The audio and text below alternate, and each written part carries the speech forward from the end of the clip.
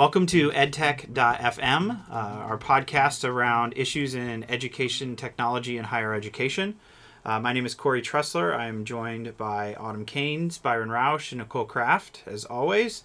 And today we're going to talk about open education resources, which is a big issue in higher ed and K-12 and really education in general. And really this may be a jumping off point of a conversation for multiple episodes. So in this podcast, we want to really cover some general information about what they are and some of the initial implications of why an institution of higher education or a faculty member educator would want to use them.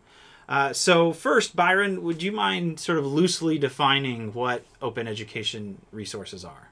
Yeah, so at first I want to make a differentiation between two definitions of open that I think you'll see a lot in the community. So the first, in the open source community, they use the terms free as in beer versus free as in speech. So beer is, here's a beer, you can drink it, you can enjoy it. Free as in speech, you get to do whatever you want with that, essentially, right? So I want to talk about two different kinds of open. So the first kind of free as in beer open would be that here is something that you can use in class. Maybe you can't make modifications.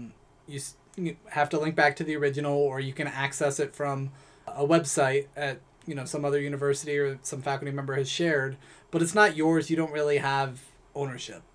The other option, free as in speech, is here is this. You're allowed to adapt, remix, modify, do whatever you want with this. Essentially make it yours. Usually you're going to have to provide some attribution back to the original, but really you get to do whatever you want with that.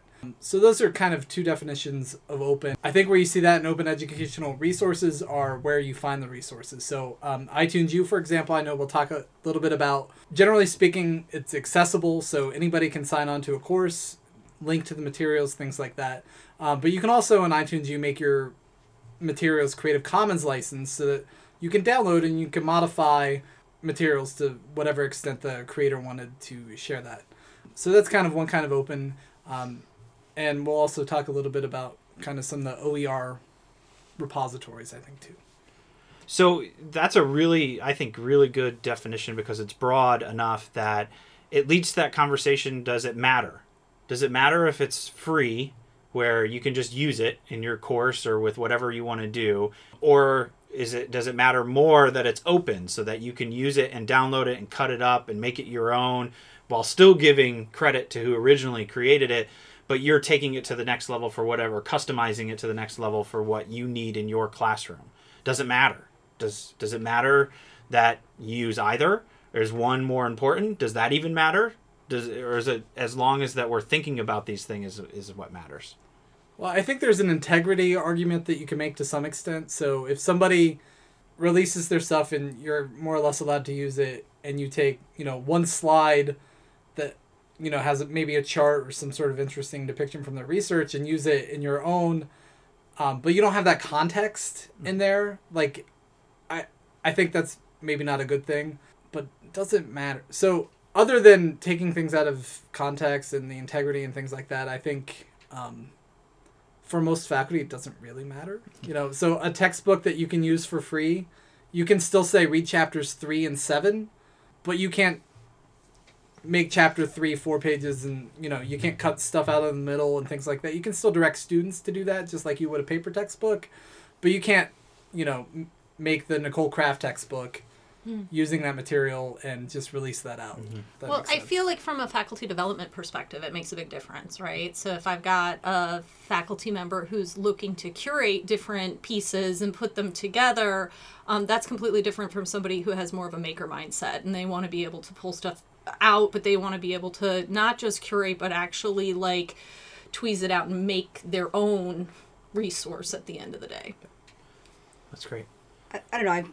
One of the biggest challenges that I have, and it's the economics. And I don't know if that's because I came to academia from a real world perspective that was apart from academia. And if I ever said to anyone that I was working with that I'm going to, give you this thing, you have to use it, and you're going to have to pay an additional $150 for it for 3 months, and then you'll never use it again, and you may be able to get some money back. I mean, I would feel like a complete What model idiot. are you describing there? And I realized, the big shocker for me came when I assigned a textbook in my magazine writing class. And one of the students said, I really can't afford this book. And the book was like 80 pages. And I'm like, well, how much is it? And he said it was $79. And I almost had a coronary. And I got them all in, and I'm like, whoever bought this book, like, take it back. I don't want anyone spending $79 on this. And it led me to figure out what I could do for them. And I started with course packets, which, you had to pay the copying fees. And then, thank God, the university helped me discover iTunes U and iBooks Author.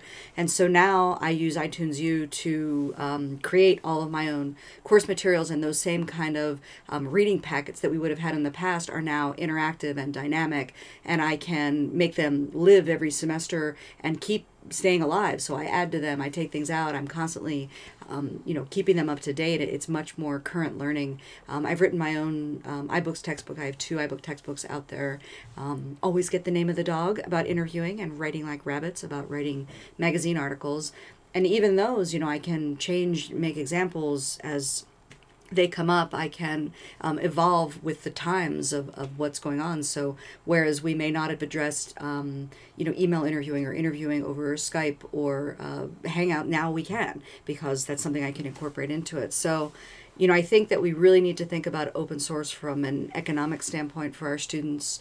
And that's not ancillary. That's a really key part of the discussion as we move forward on this kind of resource. And there's an ethics argument, I think, that you can make too as universities, because right now faculty are writing the books. They get some residual fees and things like that, but we're paying their salary, and that's their primary way that they're earning money. And then we're kind of outsourcing the production, curation, peer review, that sort of thing now. Like, those are things that we can do with digital tools. I guess arguably we could always do that with a press and things like that, but I think now the cost of producing a textbook and distributing a textbook is so much lower, especially if instead of having somebody pay $80, we can pay you for your time and build the support structure around that. And I think, Corey, if you can talk a little bit about what your group is doing, but we can do that now, and I think it's almost unethical not to, because we have the experts here.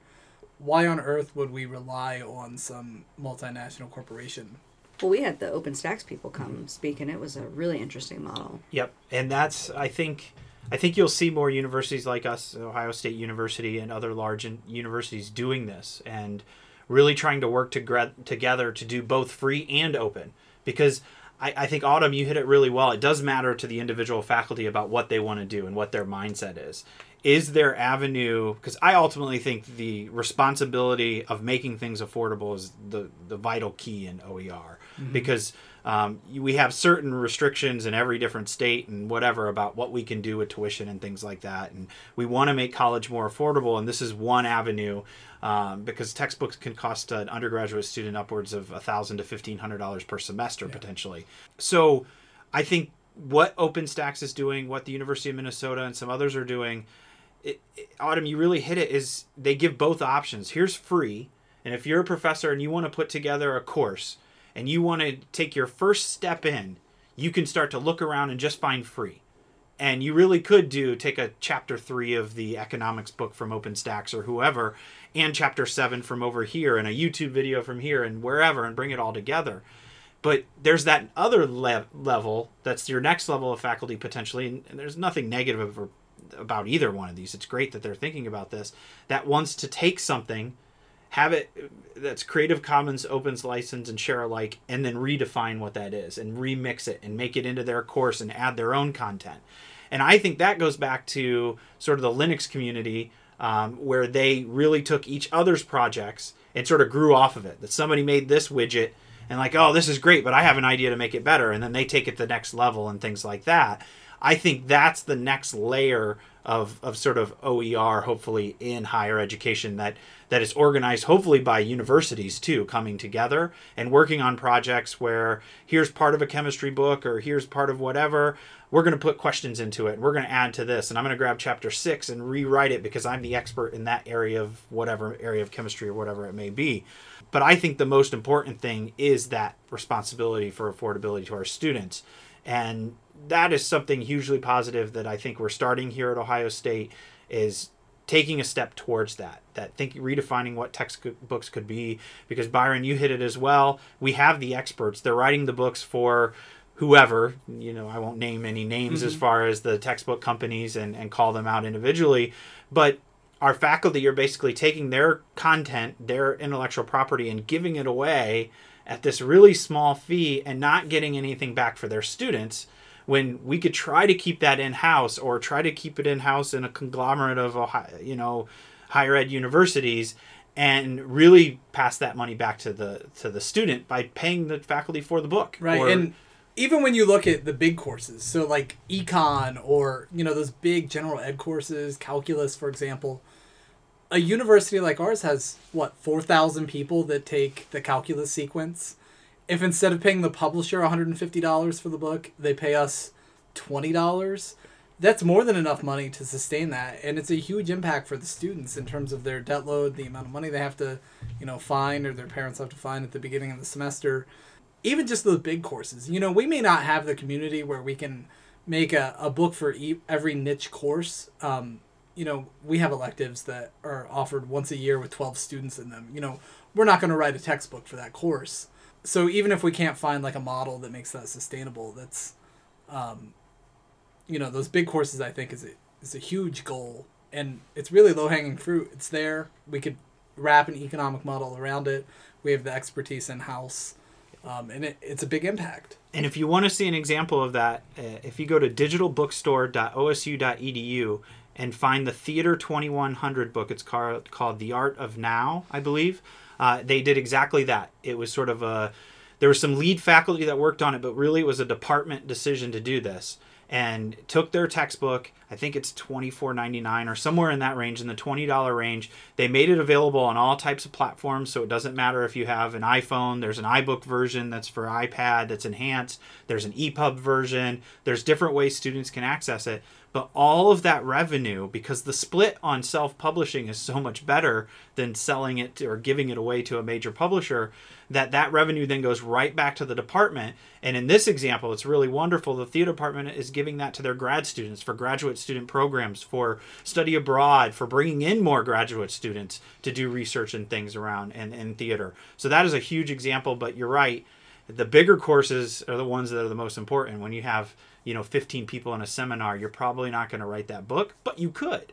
And we've probably seen that examples. I know Rick Voihofer does that a lot with his courses. He doesn't necessarily write the book, but he finds the resources for free on the interwebs and sort of shares it with us, and that's what's the basis for our course. Well, and if you charge $20 every time that calculus course is taught, you're not rewriting the book every time, So there are real costs in producing books, especially, not just time, but in geography, you have to pay for maps and things like, photographs, things like that. But I think, we look at this as, it's economically impossible or infeasible, when I think it's actually fairly clear, there are a lot of different ways that we could look at proceeding. It's just a huge challenge, and we need, support from students, faculty, departments, colleges, provosts, presidents. Well, one thing we're seeing is that you can actually get buy-in from students. So I create iBooks from my students' work. So, I teach a capstone course, and so I can pull in all of their materials into an iBook version. Their capstone course is heavily, it's a very well-researched article that's immersive, and they have media that goes with it. And so for us to be able to pull that in together, I think allows them to help teach the next generation. It doesn't have to be an 80 or 100-page, digital textbook. It can be something that's 10 or 15 pages or even 5 pages. The project that I'm working on now, I'm working on with some other people. We're each writing a chapter at a time. So say we're only going to be working on one chapter, we may release one chapter. We don't have to be looking comprehensively. I think one of the things that we do need to work on that we maybe haven't, that I was really intrigued when we did meet, Corey, with the OpenStax, is that whole peer review model. So we still are really entrenched in that from an academic standpoint. We get a lot of pushback when we don't have the peer review system in place. And so kind of figuring out how we can balance those things is going to become key as we move forward. Well, thanks, everybody. That's been a really good talk so far. Obviously, this open education resources is a really large conversation that has a lot of different avenues. And in future episodes, please come back to edtech.fm. We will be going into specific areas around open education resources, specific concerns around copyright and accessibility, specific tools. You heard us mention openstacks.org today. We'll probably dive really heavily into books a little bit because there are a lot of these implications around publishing and self-publishing. Going on to Amazon or iTunes or Google Play or wherever you're going, there's a lot of avenues. So there's some exciting conversations around that. So please come back to edtech.fm. Follow us on Twitter at edtech_FM. Like us on iTunes and subscribe to our podcast. And thank you very much for listening. We'll see you next week.